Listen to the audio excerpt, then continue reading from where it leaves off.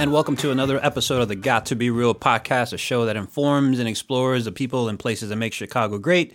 Good afternoon. I'm Jesse Trevino, and here with my dear friend Steve Abrams. Hello. What's going on, buddy? How you doing? We are short one person today. We are short one person today. We are short our beloved third co-host, Nathan Cowan, who is out selling houses and making deals and getting business. He's actually being productive in his career as opposed to us sitting in the studio right now. Talking to each other, which is very enjoyable. Right, we need to make time for this. Right, exactly.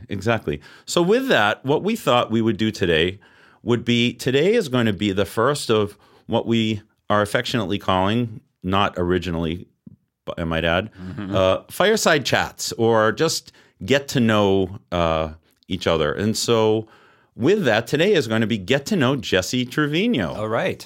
Right? I'm excited about that. I know Jesse Trevino. Get to know myself. But I don't think any of you do quite that well. So we thought we would just devote some time to talking. And Jesse, tell everybody where you're from and give us a little background on your bio. Yeah, absolutely. If you guys have been following along with the Got to Be Real podcast, the first episode we sort of gave a quick bio on ourselves. But again, I'm from born and raised in Chicago, near West Side. I grew up right on Taylor and Western Avenue. Wow. Campbell Street, actually, 825 South Campbell, in case you're looking to join the FBI, right? Do you ever go there? Do you ever go by and see your old place? Yeah, when I'm in the neighborhood, I'll drive by, and it's crazy. I'm in my 40s, and like seeing that neighborhood or any neighborhood for that matter, but this one in particular on the near West Side has transformed quite a bit over the last 2-3 decades. Yeah, for sure. So I grew up there. I went to high school on South Side, St. Rita High School. And I'm a local boy. I went to DePaul University down in the Loop and at the Lincoln Park campus.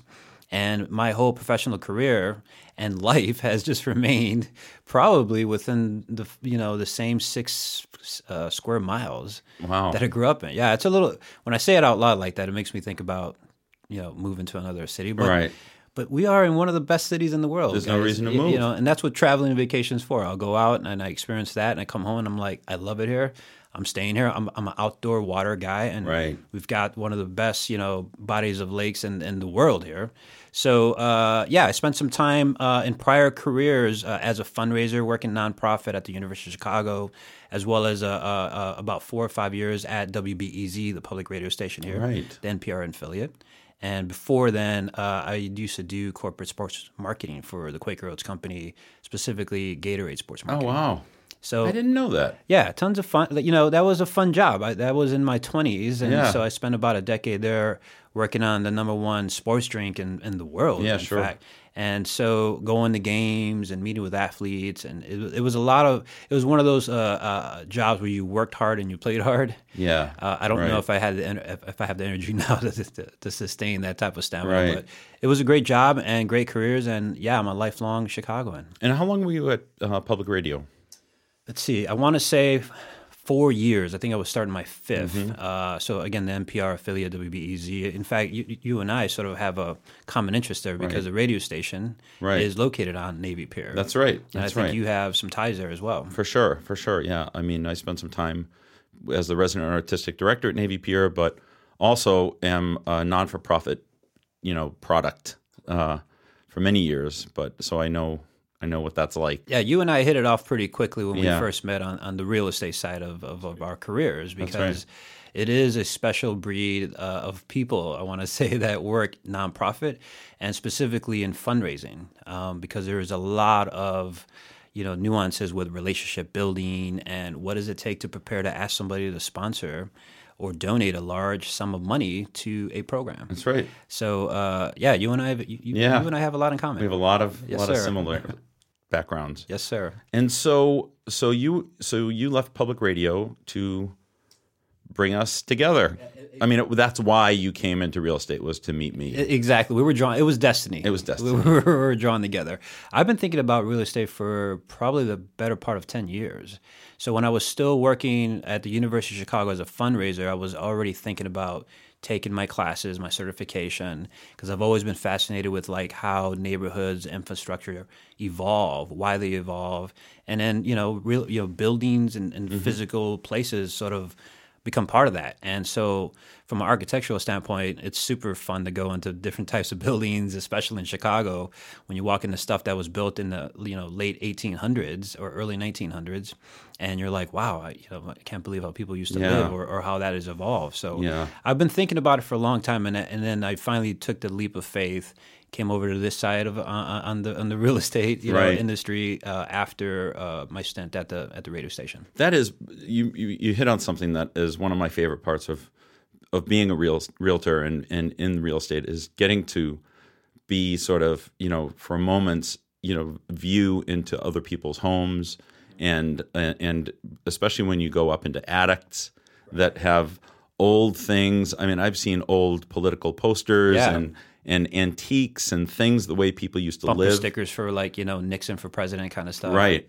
Yeah, attics and basements in particular. Yeah, for sure. Yeah, and outdoor sheds out in the suburbs. We don't really have sheds here in the inner city with the condos. And it's historical in that you see the way construction was done, the way electrics were first done in some older buildings, a lot of asbestos issues at times, and laundry chutes and all sorts of weird things. It's kind of cool for that. It's super cool. I'm a big fan. I grew up a big fan of Victorian style homes with big porches. So in particular, I love going out to the Morton Groves, the Oak Parks, the Berwins. They just have these beautiful homes out there with big wrap-around porches that, people don't build homes like that anymore. That's right. Or you will, but it'll be $5-10 million depending on the neighborhood. Yeah, I can remember doing a showing at a property. It was an estate sale, and in one of the bedroom closets, sort of around the corner, you really had to look for it, was a 2x4. It was part of a structural element of the house that had a 2x4 that had lines of when you measure children's growth. And it was like Johnny on January 10th, 1947 was this high. And I mean, it just, the history, you just see these slivers of people's lives. Absolutely. And it's really fascinating. Stories really is what kind of bonds people together, I think. And when we walk into, I was just in a home out in the suburbs that, we're getting ready to put on the market, and there's one dinner chair at a dinner table, and it makes you think about was it one person by themselves and no one ever came over because there wasn't a second chair? You get a really deep emotional connection to the people that even if they don't own a home anymore, there was definitely a story there to be shared. Yeah, for sure. So, similarly with our non-for-profit and varied backgrounds, we're used to working in a multitude of environments and with personalities. How has that really set you up for skills that are necessary to be successful in real estate? Yeah, absolutely. So, when I think about my work in sports marketing in general, and then you mix that in with the relationship building, the amount of research that's poured into fundraising, doing homework on pretty much getting to know people. You gotta figure out what common values you have between a mission or a nonprofit and a particular person that's interested in donating. You marry those up because you want it to be a successful relationship between the institution and the person. And real estate is a lot like that. It's very people driven. It's very few times where it's only bricks and mortars that you're selling. You're dealing with people. Right. And at the end of the day, they want you to know that you care. They want to know that you have their same vision in terms of values. There needs to be some sort of commonality there. And for me, being, born and raised in the inner city of Chicago, I mean, a lot of that sort of translates well into my past fundraising experiences and successes. Same thing with the marketing, and all that sort of culminated right into the perfect career for me, which, in hindsight's 2020, right? But I wish I would have started real estate earlier because I still get that same reward from this career that I used to get in fundraising, like really marrying all that together. And, it's fun. We spend a lot of time in our cars. Traffic could be a pain, but you get to go meet some really fascinating people throughout the entire Chicagoland area. And for me, that's a win every day. What do you think? It can be challenging. It can be. There are definitely fun elements to it, and it's exciting, and there's a lot. It's fast moving. What are some of the challenging elements, and how do you deal with that with your background? How's your background sort of set you up for that? Yeah, absolutely. I think if I would have started this career, real estate, in my 20s, I probably would have not been successful. It does take a little bit of wisdom and just polish that you just don't get straight out of college or in your early 20s. You have to put your time in. At least this is from my particular story. Like for me, coming out of Gatorade and working for Quaker Oats, and then the 2 careers at University of Chicago and BEZ, all of that, I've taken all of those similar skill sets and really has set myself up to really run my own business. And really, as an agent, we work for a brokerage, Century 21 SGR, of course. Every agent does hang their license in a bricks and mortars brokerage. But at the end of the day, it's you. It's your own business. You're building your own business. You're running your own accounting, your marketing program, all of that, right? So you're doing everything until you begin to hire people to do that for you. But at the end of the day, you are the CEO of your brand and your company. Right. And so not having those prior careers and skill sets sort of preparing me for those challenges, which is tough because you kind of work on your business and you work in your business, and there's 2 different things. And so we're so busy trying to, sell properties and meet new people to get them to buy or sell with us, of course. But at the same time, the admin, the business side is really what is challenging on my end. So let's say the hypothetical situation: you get a cold call. Someone calls you and knows you, or they've heard this podcast and they reach out to you, and they want to work with you, and they know nothing about real estate. How do you take them through what your process is? And in other words, how do you differ from other real estate professionals? Yeah, absolutely. I think, it's a big draw for everybody that I meet that ends up being a client of mine, whether they're a buyer or a seller or even a renter, that I am born and raised in the city of Chicago. I mean, I've been here 46, going on 46 years. And between that and the careers I've had with like really specific Chicago-based companies, like the radio station, it's very Chicago. University of Chicago, the campus is branded Chicago, and so I have all of those walks of life sort of rolled into one little Mexican kid from the near West Side. And so when people hear that, I think they feel the authenticity. They know I'm not in it for the money because I've never been money hungry. Right. This is an industry that is very. There's a lot of egos, and you do you can make a good, very healthy living doing this. But that's not what I'm doing it. I do it because I love helping people, and when I meet with folks, they get that. And at the end of the day, they understand. Hey, part of this does include commission. Yeah. And we have an honest conversation about what that looks like, and at the end of the day, they're on board. Yeah. And so when we talk about real estate, or if no one doesn't know the city as much, I sort of start there, like where. Do you have a neighborhood in mind, and where do you work? And so we've got a short checklist to figure out what neighborhood sort of might work for this person. Yeah, and then we go through the motions. Yeah, I think there's a lot of similarity, obviously, between the 2 of us and our style of dealing with clients and of actually approaching complicated situations. What are some mistakes that you've seen other realtors make, or what are things that kind of get under your skin that you're like, oh, what? Yeah, so that's actually makes us look better on our side, right? Right. Part of the experience that I bring is preparation. Right. Doing your homework, figuring out what that family needs, like listening, like more so than talking.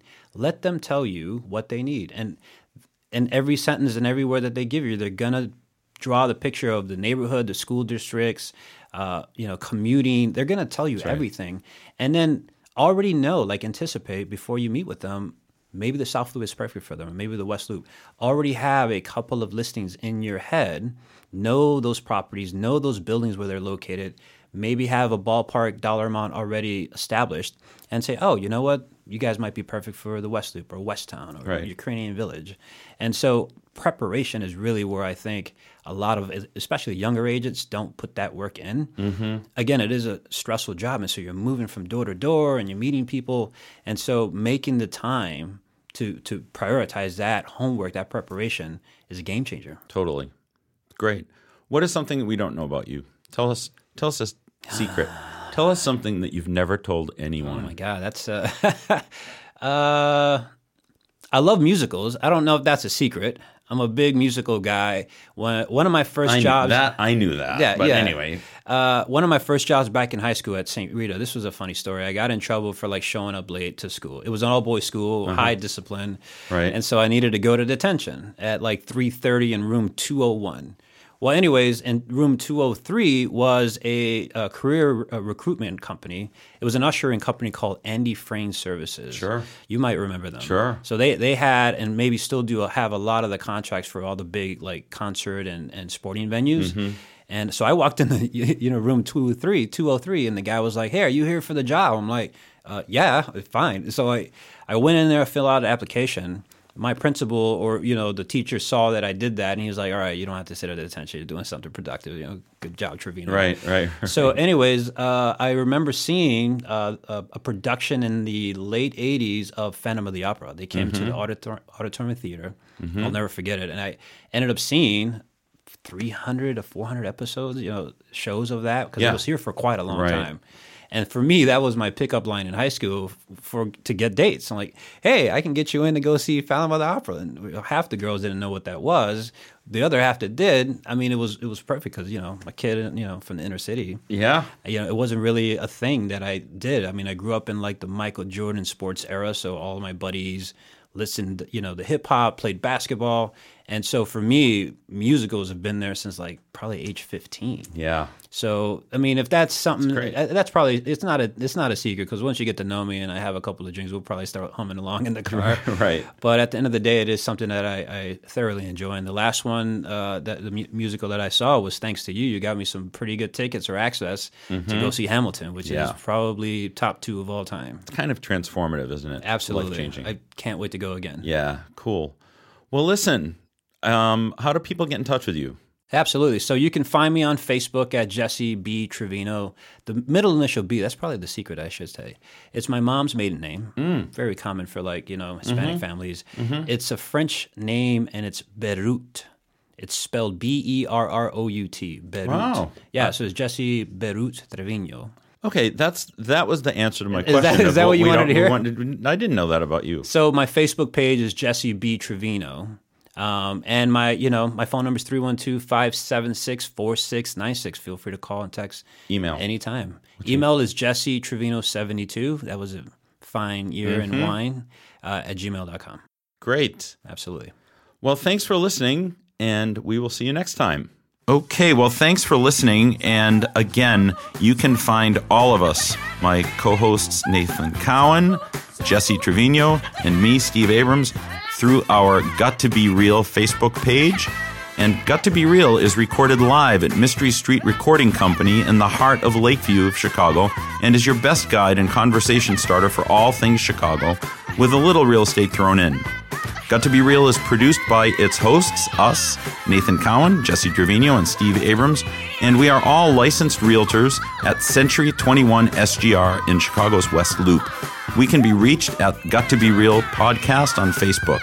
Please send us your suggestions, comments, questions, and ideas for upcoming topics for shows, and let us know if you'd like to be featured on an episode as well. Be sure to tell your friends about the podcast, and again, thanks for listening. And of course, if you are looking to buy or sell some property, be sure to contact us at Got to Be Real Podcast on Facebook.